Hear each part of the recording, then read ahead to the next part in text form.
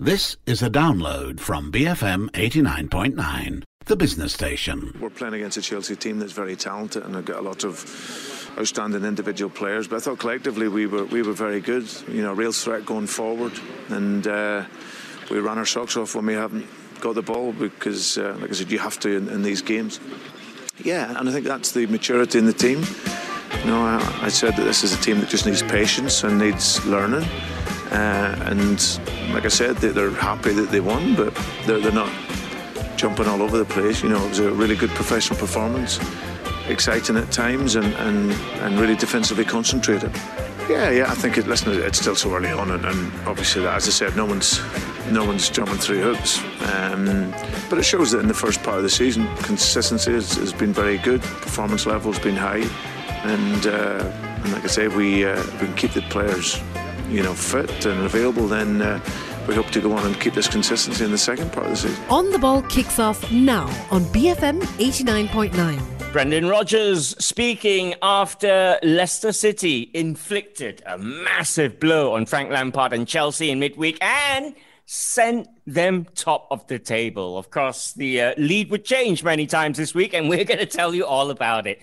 Welcome to On the Ball with me, Ross, on this lovely Friday evening. Staying at home, being very good, and joining me this evening, we have Bob Holmes. Hello, Bob. Hey, everybody. Good to be here. Yeah, Bob's looking forward to a cricketing weekend, shall we say. Craig Marias is also here. Hello, Craig. How you doing, Ross? How you doing, boys? Craig's got beaming from ear to ear. I wonder why. Des Corkill joins us in a retro Liverpool 1977 top. Very nice, Sir Des. Hello. Thank you very much. I've been scanning through the law book of professional football because I clearly don't understand the game at all after what's gone on this week. Oh, yeah. Des hit the nail on the head right there. Tweet at BFM Radio or find us all individually on Twitter. Follow us on social media. It's BFM Football on Instagram and on Facebook. Also, do check out our brand new video, TFIF on video. It's our latest YouTube channel. So do check it out. Leicester 2, Chelsea 0. It was a performance of class and composure. And dare I say it, Craig Marias, Leicester won with ease. Yeah, they dominated from start to finish. And it was something I saw coming, to be honest with you. I liked Leicester going into this match. I fancied them. And, you know, I looked at that Chelsea lineup just before. And I just felt that, you know, Lampard is still not sure of who his strongest team is. And I've said this before on the show, you know, in the last few weeks. It's a problem when you don't know your best 11. I mean, we can go through all the top teams and you know, there's not many changes. Obviously, with the games coming thick and fast, you make certain changes here and there. But with Lampard, it's chop and change. The two central defenders are constantly changing. Rudiger's come in the last few matches. And then he decided to play Havertz. I mean, this was ultimately a must-win game for him. With all the rumours that were circulating before the match, saying that if he didn't win this game, you know, he would be getting the sack. And he puts his faith in. Look, they spent a lot of money on Havertz, and I don't think he's going to be a bad player. He just hasn't adjusted to the Premier League right now. Yeah. He will be a good player in the future, but right now, if you're talking about form, he's not the guy that you want to trust. And you look at that midfield, midfield three that Leicester have. I mean, you're talking about Ndidi, you're talking about Tielemans, you're talking about Maddison. I mean, they'd work their socks off. They'll get in your face. And it wasn't a game for Kai Havertz at all. I felt he got that one wrong. And you look at the bench, you got someone like Jorginho there. And you're just thinking, could Chelsea have done with him in midfield? But I go back to it. I saw the lineups before the match. I thought there was only one winner in this, and I was right. Yeah. All right. Just a bit more on the game, Bob. Brendan Rodgers said he's proud with the consistency in the first half of the season. I mean, they are well and truly challenging Leicester City, aren't they? Yes, they are. They look better than when they won the league in 2016, actually. And they're a younger side. They're going to hang on all right. The last side did that okay, but then they couldn't quite follow it in the subsequent seasons, and the side had to be rebuilt. But this looks a very well-balanced team altogether. The only sort of glaring thing they need to look at is Vardy. He's their outstanding player, if you like, or their talisman. He's going to get the goals for them, but there's nobody else anywhere near as good. Iheanacho is not, and I think they need to look at that. But apart from that, they really are superbly balanced, and they've got a great midfield, as Craig says. They've got absolutely superbly balanced midfield. That's the thing about it. Everybody's got a midfield, but they've got tigerish tackling. They've got goals. They've got imagination. They really are a superb trio, those three that you mentioned. And Maddison is pushing for England recognition, I think, with its ability to score as well. So it's looking very good. They're definitely in the mix. There's up to about 7 teams that could win it now. Amazing stuff. All right, good win for Leicester. More about Leicester and Chelsea when we preview the FA Cup. On Wednesday night, early kickoff on Wednesday was Man City 2, Aston Villa 0. I come to Des Corkill. First bit of controversy. Rodri controversially stole the ball from an offside position from Tyrone Mings, sets up Bernardo Silva for the first goal. Aston Villa, before that, 78 minutes, gave their all and were well and truly in this. They were fighting hard. Absolutely. Manchester City are looking really, really good at the moment, and they're finding, as the cliches, they're finding ways to win. How this one came about, I have no idea. If that is not offside, forget the rule. Just go back to what it was before any offside was introduced and allow goal hanging. I'll hear, no doubt. I've looked at the law book, and it's in the second phase of play. But the guy's coming from behind. Tyrone Mings has taken a touch, and then he's been tackled by the man who was clearly in an offside position. So at the very worst, the linesman should delay his flag. And now we know the result of what has happened from the non-offside that was initially given. And the result has gone as an advantage to the team who were offside. So by all reasonable levels of comprehension of the offside law, which changes year on year, that is offside. Manchester City, they went on. It was a brilliant goal. Yeah. No two ways about it. Yeah. It's not a case of the offside led directly to the goal, but he was offside to win the ball back in the first place. And not just by a shirt width, by about 10 yards. Yeah. And it's simply ridiculous. Just ridiculous. And how VAR does not look at this and have a little word in the assistant, in the referee saying, ref, you ought to have a look at that one.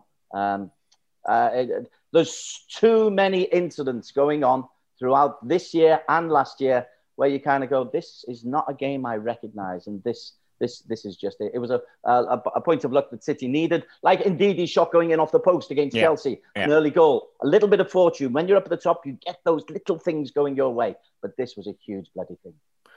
A credit to how well the Etihad pitch, I thought, held up, because it rained constantly. I think it's still raining in Manchester. But, it's flooding. I know. People being taken away by boats. It's very, very, it's sad. We shouldn't. But Craig, Aston Villa this season, I mean, they've got a couple of games in hand here, and this is a funny season, Craig, right? Yeah, I mean, you talked earlier about, that there's 7 teams that could win it. I don't think they can, but they'll be pushing for a European spot, that's for sure. I like what Dean Smith's done. I mean, you look at the problems that he rectified over the summer. He filled in the positions that he needed to get a striker, got one, needed to get a goalkeeper, got one. And what I think they've done defensively is improved massively. I think Mings has come on really well. His partnership with Konza as well is a good one. And that midfield, I love the signing of Ross Barkley. I think he makes a massive difference in that midfield. He was very good. You got your hard workers in Louise and McGinn there, but Barkley has that kind of license to kind of roam around along with Grealish. The one criticism, if I do have, is although they did sign him for a lot of money, Watkins, he doesn't score enough goals for me. But what he is a presence, and he really works defenders. So they make up for that. But yeah, Villa, great season that they're having, and I think it's going to continue. I really do. But like I said, it's tight. I mean, they're not going to be up there challenging for the title, but I wouldn't put it past them for a European spot. All right. Well, that win sent Man City top, and no sooner had Donald Trump exited the White House, then normal service was resumed because Man United went to London, played Fulham, won 2-1, and returned to the top of the table, Bob. All right, I maybe from a goal down as well. I flowered it a little bit, but yeah, I mean a little bit. This Man United side, the away record, the giving the opposition a lead trend continues. Yes, can't argue about the goal this time. No deflection, a contender for the goal of the season, I think. But he was given time. I think Scott Parker will be pointing that out to his defence. You could see him lining it up. It was like he was chalking his cue before potting the black into the bottom pocket, you know. But he hit it absolutely sweetly, didn't he? And yes, he is playing better than he's done. But you always have to say with Pogba, what took him so long? I mean, United have been missing this. I don't think he's at 100% even now, quite frankly. He still kind of lopes about for rather too long for me. But it's a big improvement on what he was doing last season and early this season. But you'd have to say, why has he not been doing it earlier? If United had had this Pogba for the last 2 or 3 seasons, they probably would have won a bit more silverware and I wouldn't say they'd win the title, but they'd be challenging for the top 4 more consistently than they have. Where's he been?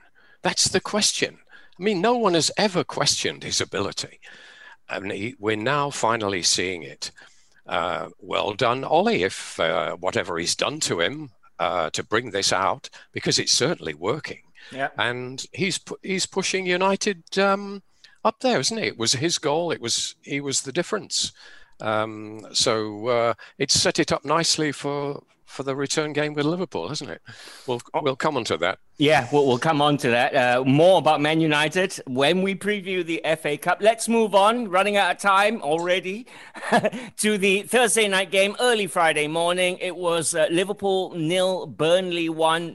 Des Corkill, the 68-game unbeaten home record, finally ended. It was 69 for Jurgen Klopp. Very good, very, very witty, very amusing. It was going to happen at some time. It happens to be Burnley, one of my least favourite teams, playing in the very Burnley way. And so, yes, you can say they performed wonderfully. They got a result. Nick Pope was terrific. I'm a big fan of Nick Pope. His save from Salah in the second half was just out of this world. Because there's no way he should be going to his left. Everything suggests that's going to his right, and he responds with a wonderful save to his left. The penalty, in my book, is nowhere near a penalty. If that's a penalty, Mane should have got a penalty against Newcastle. The penalty against Southampton that wasn't given should have been given. So there's been so many little things that you think of, I believe, have gone against Liverpool in this opening 19 matches. The Everton game, the Brighton penalty, just 5 examples, and sorting off the top of my head there. But the fact is, we're not scoring goals, and something is going wrong. Shaqiri and Thiago are lovely players of balls into spaces, but we're just not getting those little breaks at the moment. So, yes, it's concerning that they've gone so long without a goal. It's concerning that Liverpool have dropped so many points that they, in inverted commas, shouldn't have dropped. It's concerning they're 6 points behind Man United. They're concerning that if the teams in hand win their games in hand, Liverpool could go 8th, which is very concerning. But I'm not overly concerned, because I still think Liverpool are trying to do things the right way. I think they'll work through. They've got some horrendously difficult games coming up. Tottenham away, West Ham away, Leicester and Everton and Manchester City in their next 6 or 7 games, Brighton in between them. But you know what? I think this Liverpool team will respond in the right manner. And you've just got to give them congratulations for going 3 years unbeaten at Anfield. Yeah. Massive game coming up for Liverpool at the weekend. We'll talk about that in a few moments. Going to the break with Craig Mariah saying a few nice words about Burnley. We know, Craig, how Des feels about Burnley, but I was watching bits of that game, right? At certain points, Burnley had 8 yellow shirts in that Liverpool box. They're away from home. This is Burnley we're talking about. Yeah, I mean, I think I constantly have an argument with Des about this. For me, it's you play to your strengths, and it's about how effective you are. And it's about getting the points on the board. And then Sean Dyche obviously has a way of doing that. It's not easy on the eye. It's not, Des's cup of tea. But for me, I mean, he's got a job to do. His job is to keep Burnley in the Premier League and not play sexy football. And that's literally the bottom line of it. And you're not going to look at Sean Dyche. I mean, we woke up this morning, didn't watch the match, but I look at my phone and I see Burnley 1, Liverpool 0. And you're looking at it and you're thinking, well, it must have been some sort of display. I mean, I expected Liverpool to be peppering that goal, Nick Pope making all sorts of saves, Tarkowski and Ben Mee throwing their bodies on the line. But when I watched the highlights back, it was hardly that. And, I look back at the Burnley performances that I've seen over the years and, last-ditch tackling and things like that. And Des was right when he says, all the talk is about Liverpool and the defenders that they miss, Van Dijk, Gomez, Matip, although he played yesterday. But their actual problem right now is creating chances and scoring goals. They're just not doing that. And it's the front three that have, obviously, over the years, performed at such a high level. That's kind of dipped. And I think this is the period, you talked about Shaqiri. This is the period when you need your Diogo Jotas coming in there and freshening things up. I don't think Origi's the answer for it. Shaqiri hasn't played much in the last couple of years. He's possibly not the answer. So I think with Liverpool, they're a little bit more worrying times if they can't score goals. All right. Good win for Sean Dyche and Burnley. We head to our first break. We will be back previewing the FA Cup 4th round. And once more, footballers of all racial backgrounds take a knee to express a united opinion that Black Lives Matter. On the Ball on BFM 89.9. Has come up with something beyond ordinary. That is a brilliantly elastic save. This is On the Ball on BFM 89.9. FA Cup 4th round action. Bob Holmes, Des Corkill and Craig Marias joining me to preview. Well, we can't do all the games. There's 16 ties, 32 teams left. So we'll do some of the big ones for you. There is a Friday night game. Chorley versus Wolves is a Saturday morning, 3:45 a.m. kickoff. Chorley are currently 9th in National League North. And Bob Holmes, there's history in this tie. You're going to tell us about 1986 now, aren't you? I think you've read it more than I have, actually. The history in this season is actually worth telling because they've knocked out 3 league clubs. National League North, for people's benefit, is actually one stage below the National League, which is one below League 2. I know many people in Malaysia don't even look beyond the Premier League, but we are talking here a pretty low level of football. But they've beaten 3 league teams. One, you have to say that Derby, they sent the kids out. They had a COVID outbreak and they could only field a junior team. So that's a little bit false. But they've also beaten Wigan and Peterborough. And they, any team in this competition this season, I think, is vulnerable. We've seen some amazing results. It's a weird season, and I think the empty grounds, COVID and everything else have had a lot to do with it. So even a team as low down as Chorley will actually fancy that they can pull off a surprise here. And, the way things are going, you can't rule it out. I mean, I wouldn't put 2 cents on them doing so, but Wolves have looked a bit vulnerable this season. They haven't been the Wolves of the past 2 seasons. They haven't got a number 9. We know that's well documented. And how seriously they're going to take this, we don't know. They won't fancy going there on a Friday night, on a wet Friday night at Chorley. It doesn't quite have the ring of a windy Tuesday night at Stoke used to, but it's not going to be an enjoyable run out, I don't think, for Wolves, unless they can get an early goal to ease their concerns. Yeah, I mean, back in '86, Wolves were in the 4th division. They're in a much better state right now. So this would be a shock of mammoth proportions if it happens. It would. I love these kind of games. This is what the Cup is all about. People in this part of the world would not have heard of Chorley, a little town in the northwest. Chorley had a very good season last year, and they're competing towards the top end of the National League North this year. So they're clearly a group of players with some confidence.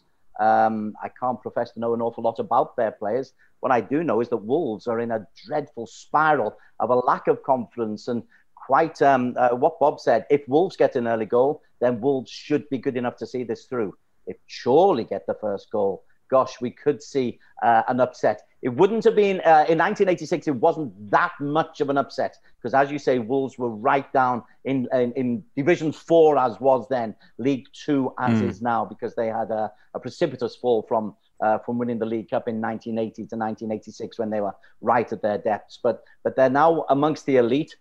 Come on, Chorley. I'd love the Northern Premier League, as I still call them, or the National League North boys to do it well, because it just illustrates that all the mega money, which I can continually go on about the top teams and the obscene amounts of money that they earn, and they say, it's because we're so much better than the guys below you. This is the opportunity for them to show that's not the case. Come on, Chorley. Just to illustrate what Des is saying, romance of the Cup and all that, Chorley captain Scott Leather has booked the day off. His job is a lift engineer. So he's booked the day off on Friday to concentrate on the game. Chorley versus Wolves is your first banana skin of the weekend. It is a Saturday 3:45 a.m. kickoff. Nuno Espirito Santo side go into the tie winless in their last 6 Premier League games. All right, on to the next one then. Southampton versus Arsenal is Saturday at 8:15. Arsenal had a 3-0 victory over Newcastle on Monday night. It was their 5th straight clean sheet, Craig Marias. And you feel Arteta's Gunners have turned the corner. They've shed some players in this transfer window. They're even talking about new signings now. Yeah. I like what Arteta's done. I said it before the blip. I did say, Arsenal at the back end of last season, coming into this season, I thought, they'd be they'd be one of the teams to watch out for. They disappointed. They had that massive blip where nothing was going for them. They had a few injuries to the defense, to Partey in midfield. But now they seem to kind of build a solid foundation at the back. I think Tierney's there. Holding has improved tremendously. And he's formed a partnership at the back. Partey's just coming back to a bit of form. Xhaka has kind of upped his game a little bit. And even Aubameyang is scoring goals. So that says quite a bit. It was all, I think with certain teams, you're always going to get that blip as Liverpool going through, Chelsea have gone through, Arsenal have gone through their period. And now they're getting into a bit of run of form. And I think this is a good Arsenal side to watch. And it's really interesting to see how high up the table in the league that Arteta can finish with the Premier, with the Cup as well. They're defending champions, aren't they? Yep. In the FA Cup. So it'll be interesting to see how much they want to. Are they going to put their full strength squad out? Are they going to save it with a lot of games coming up? They've got some tough fixtures as well. So it'll be interesting to see what Mikel Arteta and how he prioritizes it. Yeah, absolutely. Absolutely. I mean, it's a 6-game unbeaten run at the moment. They're going well, but it is a tricky tie, Bob. Away at Southampton. We've said in previous shows, this would be a good one for Hasenhüttl and his side to win, to show progress.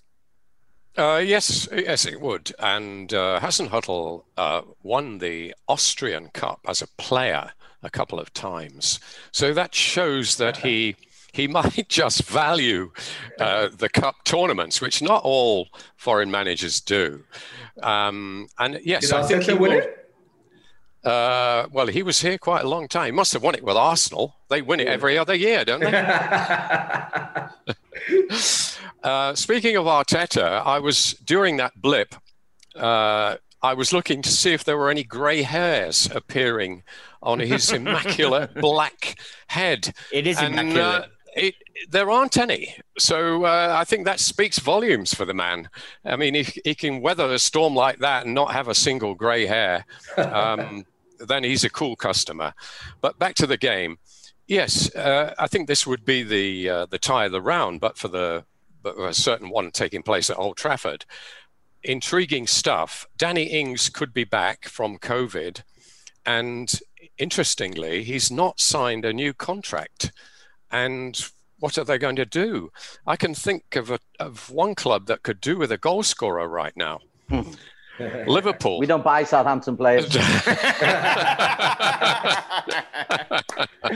Not ones you've already bought before, anyway. Well, he was at Burnley before that, Des. Yeah. Bless him. It'll be a fascinating game. I think they'll go for it. Both managers will go for this. Okay. Because I don't think Arsenal can win the league, and retaining the FA Cup would mean a lot to them. Just to stick on this Danny Ings subject, he is obviously a driving force for the Southampton side. Hasenhüttl has come out and said all the right things. He said, look, life goes on. We will find someone else, etc., etc. And if Danny Ings wants to play in a Champions League club, all he has to do is stay with us and bang another 15 goals in, which I thought was great. That's simple. It's that simple. Des, how can you blame Ings for wanting? Maybe this would be his last push, isn't it, in his career? It would be, and it's been an injury-plagued career. 2 huge injuries, one just after his move from Burnley to Liverpool, and then a second one at Anfield as well. But you know what? I really do agree with Ralph Hasenhüttl on this.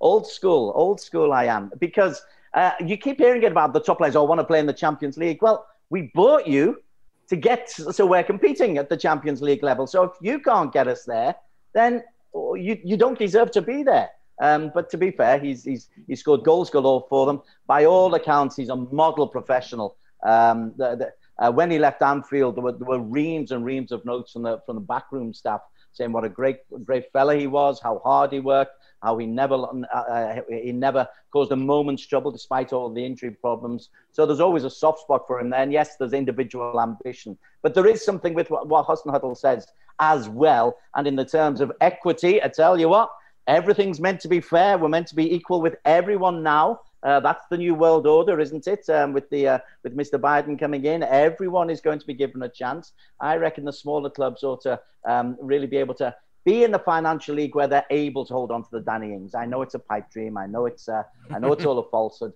But wouldn't it be nice if that was the case? It was that case in the 50s and the 60s and the 70s. Why can't it be again? Can I just touch on the Danny Ings subject? For me, Danny Ings, obviously the talisman there, scores a lot of goals for Southampton. But when he makes that move to that Champions League club, is he going to be playing first-team football? Or is he going to play backup? I look at the top sides, the ones that are favourites for the Champions League. And I can't see where he gets in. He doesn't get into Liverpool, doesn't get into Spurs, doesn't get into United, doesn't get into Chelsea. The only one I can see him get into is Leicester. And that could be the team where he goes for if they qualify for the Champions League. Good shout. All right. Southampton versus Arsenal is Saturday at 8:15. We are off for another break. You stay with us. Round 4 of the FA Cup previews continues right after this. That is a gem of a hit. This is On the Ball on BFM 89.9. We wondered if he'd make a difference. Tell you what, he beats him all ends up, doesn't he? Stay on the ball on BFM 89.9. Hey, thanks for sticking with us. Looking forward to the FA Cup 4th round this weekend with Bob Holmes, Des Corkill, and Craig Marias. Of course, you can find us all on Twitter, individually, or you can tweet at BFM Radio. Also, do follow us on social media, BFM Football on Instagram and on Facebook. And check out our YouTube channel. It is TFIF on video. I believe the new vid is out. On with our FA Cup fourth round previews then. Cheltenham Town take on Manchester City. Sunday at 1:30 a.m. Bob Holmes, there are 71 places between Man City and Cheltenham in the football pyramid. Des mentioned it before, the romance of the cup. This is another one of those ties, isn't it? Absolutely. And although Cheltenham are higher up the pyramid than Chorley are, I think this would be a bigger upset because it's Man City. This would be mega, absolutely mega. And you can see that Pep will be resting players. He's virtually got to. He's got a COVID problem there. Aguero has got COVID now. He's hardly played. He's been injured and not quite ready and come on a couple of times as a sub. But you begin to worry whether we've seen the best of him in a Man City shirt. Banana skin, you can't really see. You never can. You never can. That's the beauty of them. Yeah. You just don't see these upsets coming. But on the Richter scale, this would be a 10. And City, under Pep, Pep's been in the country long enough now to appreciate cups. He even appreciates the League Cup. He likes winning pots. And they won't want the humiliation of getting in the record books as one of the giants that have been slain by a David. Cheltenham it's better known for horse racing than football, and a ladies' college, but not for football. It's not a football town. They've got no history really at all. So for City to go there and lose is absolutely unthinkable. But in this crazy season, don't rule anything out. It is one of the most uneven ties of the weekend. I'm going to read you, Des Corkill, a quote here from the Cheltenham manager, Michael Duff. He says, "We have a long throw taker. We have people who are really good in the air in terms of set plays. But the thing is, can we get a throw in their half?" They've also got to be careful that the opposition goalkeeper doesn't score against them as well, because that's exactly what happened in the last game that they drew against Newport. The goalkeeper, King, scored against Josh Griffiths, I think it was, from 96 yards, the longest ever goal scored. It's gone down officially as because it was wind assisted at Whaddon Road. But again, this is one of those occasions you'd love the crowds to be there.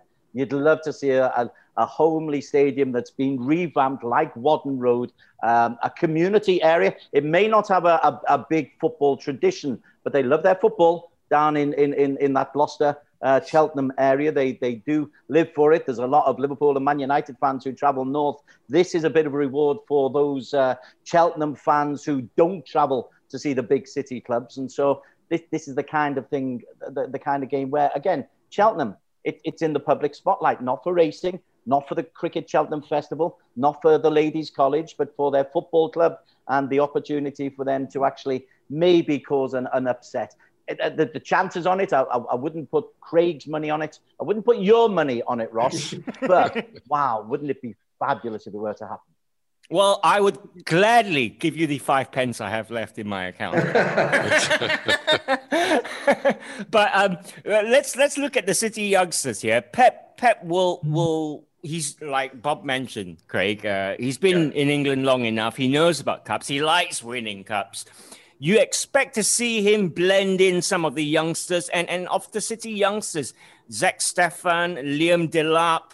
They're all quite promising. They might get a run out this weekend.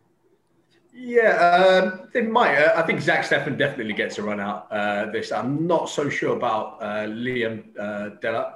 Got a long throw though. He could counter. He'll get on the end of his dad's throw.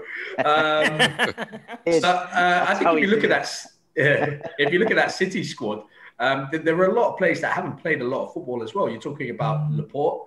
I think he's back in training. Benjamin Mendy, he's been on the bench a lot. He'd probably get a run out. And there are players, I think, Silvers will play. He hasn't had a lot of football this season. I think Gundogan probably gets a rest. Garcia, I'm not sure about his status, if he's back fit. But there are quite a few within that City squad that haven't had as many games as they'd like to. So I think this is a game where Pep will definitely give them a run out. In terms of the youngsters, I think Delap, he scored already this season for the senior team, hasn't he? In the League Cup, if I'm not mistaken. So he's had a taste for it. He definitely wants another go. But I reckon they'll field a couple of strong players as well, senior players, just to avoid that possibility of an FA Cup upset. It's very unlikely, as Des said. It's very unlikely, but never rule it out. I mean, that's the beauty of the FA Cup, and a lot of people have said it's lost its magic, this, that, the other. I think, the Crawley Town win over Leeds proved that there's still a lot of magic in the FA Cup. Yep. All right. Cheltenham are not in great form at the moment. Just the one win in their last 9 fixtures. Cheltenham Town against Manchester City then is a Sunday 1:30 a.m. kickoff. Chelsea versus Luton Town is Sunday at 8 p.m. Bob Holmes, fast forward to a Luton win. What are the headlines going to be the following day? Will Lampard survive?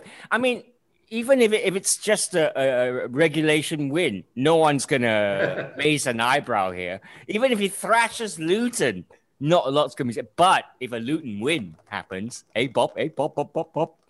Yes, I know you like sacking managers, don't you?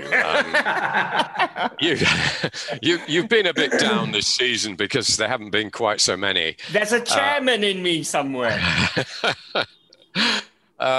I think if Frank Lampard, the way the papers are talking, if he wins the FA Cup, he may still get sacked. If he doesn't get into the top 4, even if he does get into the top 4 and wins the FA Cup, he may get sacked. So, yeah, he's on a hiding to nothing here. I mean, Luton are no great shakes. They're mid-table in the Championship. They do have aspirations for the playoffs, but I don't think they could quite cut it in the Premier League. But it would be a major upset if Chelsea were to lose this, no question about it. And then I think it will influence Frank's selection here. He chops and changes at the best of times. He doesn't know his best side yet, and we're halfway through the season. And he's given everybody a chance. He's had a good look at practically everybody now and still doesn't know. And frankly, I heard a pundit from Germany saying that in the Bundesliga, they're absolutely perplexed by the problems that Havertz and Werner have had. They thought they would hit the ground running in England because they're both high-quality internationals, and they haven't done, although Werner didn't start too badly, but Havertz just hasn't done it at all, has he? Looks out of place totally. And Frank Lampard is getting the blame. And I think when you see the side not really performing in any coherent way or even formation, he's chopping and changing everything. And inexplicable was the decision to replace Zuma with Rudiger at the back. I don't know what made him do that. And Zuma was popping 1 or 2 in at the other end as well, which was a little bit of a bonus. We thought at the beginning that by solving the goalkeeping problem, which he did, that was it. And they went on a bit of a run and looked quite good. But it hasn't worked out. And the buck stops with the manager, doesn't it? And so he'll be very wary of this game. And, he won't be reading the Sunday papers if they lose this game. I think he'll still be in a job because they haven't decided on a successor. There's no obvious candidate screaming out there to say, take me. So I think until they finally decide on who, but it does look pretty bleak for Frank Lampard. I'm sorry to say that, because I think he's a good bloke. I think he needs time. If he was at another club, he might get the time, but not at Chelsea, despite being a club legend. I don't think he's going to survive. He might last until the end of the season, but beyond that, I doubt it very much. My memory of Luton Town being great was the Brian Horton days. Chelsea versus Luton Town, Sunday, 8 p.m. kickoff. Final break of the show. Stick with us. Back right after this. Lovely football. Speed of that little passage of play. Stay on the ball on BFM 89.9. A 2-goal lead, a picture book goal, and that should be job done. Stay on the ball on BFM 89.9. And we're back. Bob Holmes, Craig Marias, and Des Corkill previewing the FA Cup 4th round. Brentford take on Leicester City. This is a Sunday 10:30 p.m. kickoff. Thomas Frank's side have defeated championship rivals Middlesbrough to reach the 4th round. They have survived really well, Bob Holmes, Brentford, haven't they? Considering sales of big players, they are the ultimate Moneyball side.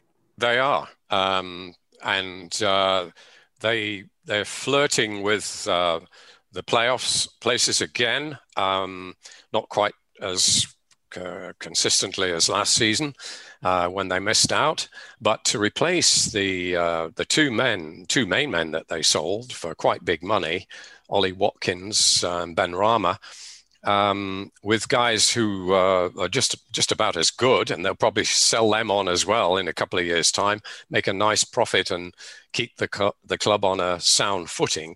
That's what they're about. I'm not so sure I'd want to be a Brentford supporter with that kind of policy, because it does seem a little bit futile. I mean, they didn't make it into the Premier League. They missed narrowly last season. They failed in the playoffs, beaten by Fulham. But if they did get there, what sort of future would they have? I mean, it'd be another Sheffield United, wouldn't it? But I can't see them going up this year, actually. So they'll go for it in the FA Cup, have a bit of glory. Leicester getting all the plaudits now for challenging right at the top end of the league. Brentford, yes, a possible upset here, a banana skin. You can't see Leicester taking this quite as seriously. Their focus is on the title. They believe they can win it. And I think we might see some players rested, and Brentford could be up for this. So possible upset here. I would say definitely. They met same stage last year at Griffin Park. This time round, it's at the brand new Brentford Community Stadium. Des, another romantic story. Okay, Brentford are quite good in the Championship, but this would be a scalp. Big time. And Ross, Bob, Craig, get your money out. Send it over to me. I'm going to find a legal way to put on bet on Brentford beating Leicester. I'll even put some of my own shekels into the pile as well. Because Brentford are a team who like to actually knock people off their, to use a phrase, perches. They like the big occasion. They like bloodying noses. I thought they were so hard done by in the game against Tottenham in the League Cup recently that they will have the fight for the FA Cup. They're actually well in the race for the automatic promotion place from the Championship. I think there is more ambition there than Bob suggests. They're based on Moneyball, but as soon as you inject 150 million quid into a club, I think you would see a difference there. They're a great community club. They've got the new stadium. When fans are coming in, that will generate a lot of income. It's in a very, very wealthy part of the country. This is a Brentford team on the up and up. And remember, Brentford were once second in the top flight, admittedly, before the war, 37, I think it was. So they're not completely unused to being up there, but I love what this club have done. They've done it within their financial means. They've been very sensible. They've got a progressive coach. They've got a progressive idea. They've implemented their ideas, and they've built on that. There's so much to like about it, rather than the the way Wolves got up, which was infused by dodginess with agents, etc., and without just going and spending millions and millions of bucks. This is a great story for me. This is my kind of club, just in the wrong part of the country. All right. Leicester City transfer gossip. They're considering, apparently, Christian Eriksen from Inter Milan or Martin Odegaard from Real Madrid in this transfer window. Brentford versus Leicester is Sunday at 10:30 p.m. The big one, part 2 of last weekend's action. Man United versus Liverpool is Monday, 1 a.m. Amazingly, I read this and I didn't believe this. Liverpool are actually Man United's most common opponent in the FA Cup, Craig Morais. 17 previous FA Cup meetings between the sides. My first memory, can I just jump in first, of watching this, of actually watching an entire football game live was 1977 FA Cup final when Man United beat Liverpool 2-1. And Liverpool were super strong. They had Kevin Keegan in the side and everybody. But how do you see this one going?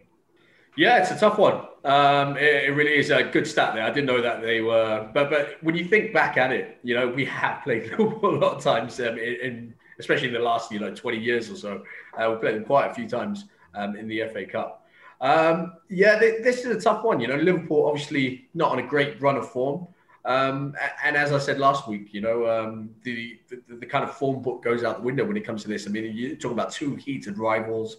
Klopp obviously had this game in mind when he rested the likes of Mo Salah, Firmino, last night, really. So it's going to be a tough one. The one thing that I would say is that United have that extra bit of rest as well, which could make a difference to this fixture. I've just got to back United win, as always. I can't. I thought Liverpool dominated possession last week, and were obviously controlling the game, but they didn't do much with it. David De Gea didn't really do much apart from a Thiago a strike from 25 yards. I thought United defended really well.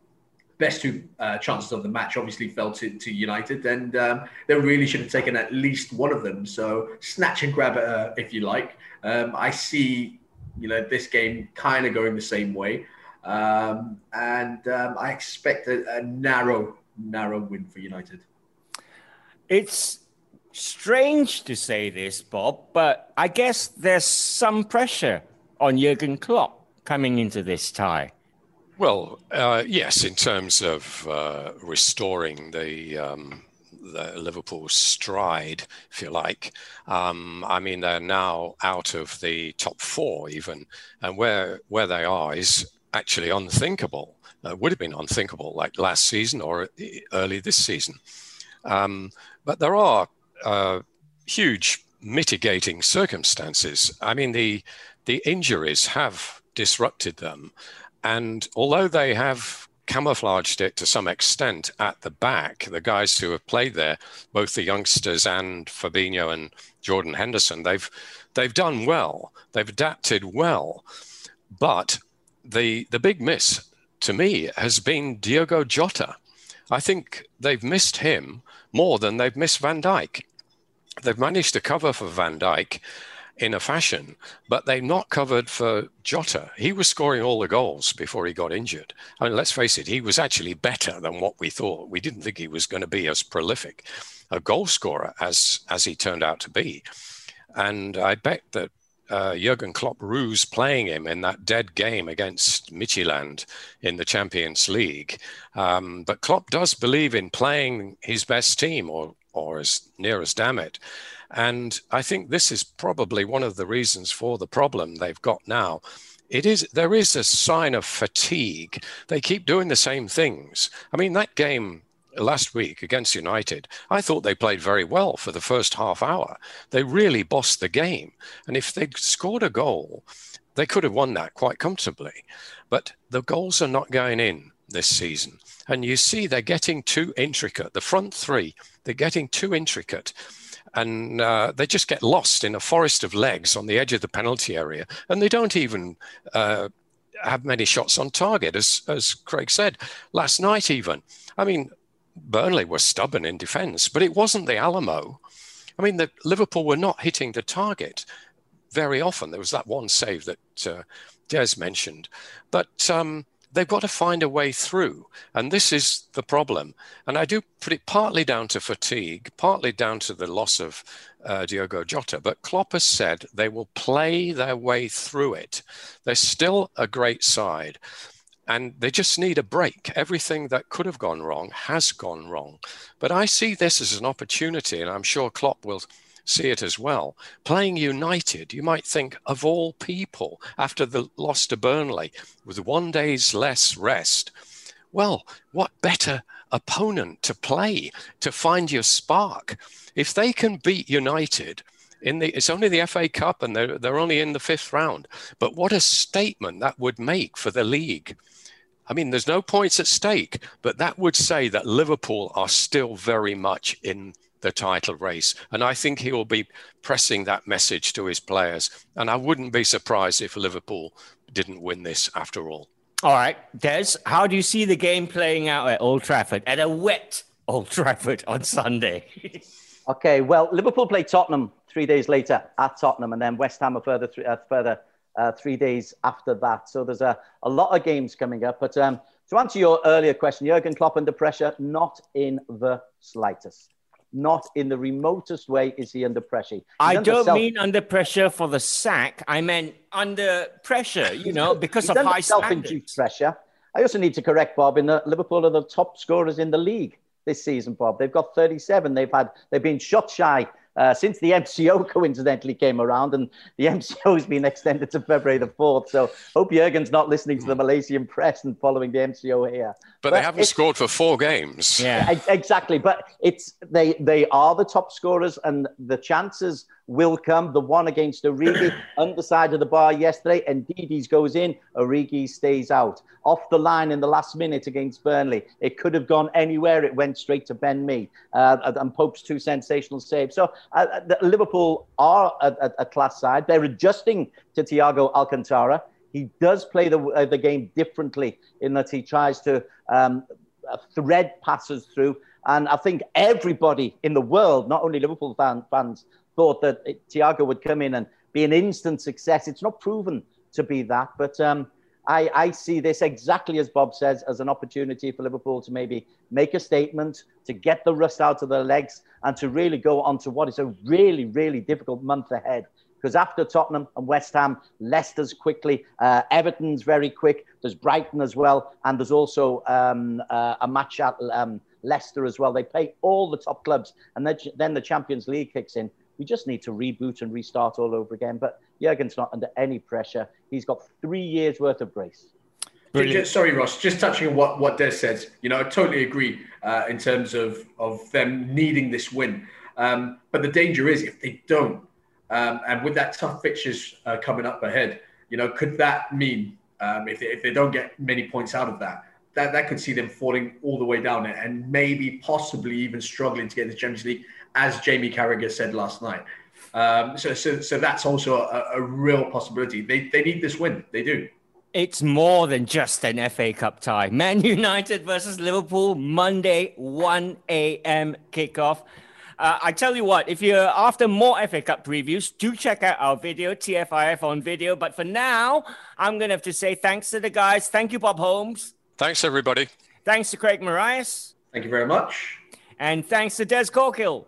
Get a football law book and check all the laws, because something will come and bamboozle you in the FA Cup. He's so looking forward to it. You can tell, can't you? Have a great weekend, everybody. Stay safe. Speak to you on Monday. Some people are on the pitch. They think it's all over. Follow BFM Football on Facebook and catch On The Ball on BFM 89.9. It is now. It's ball.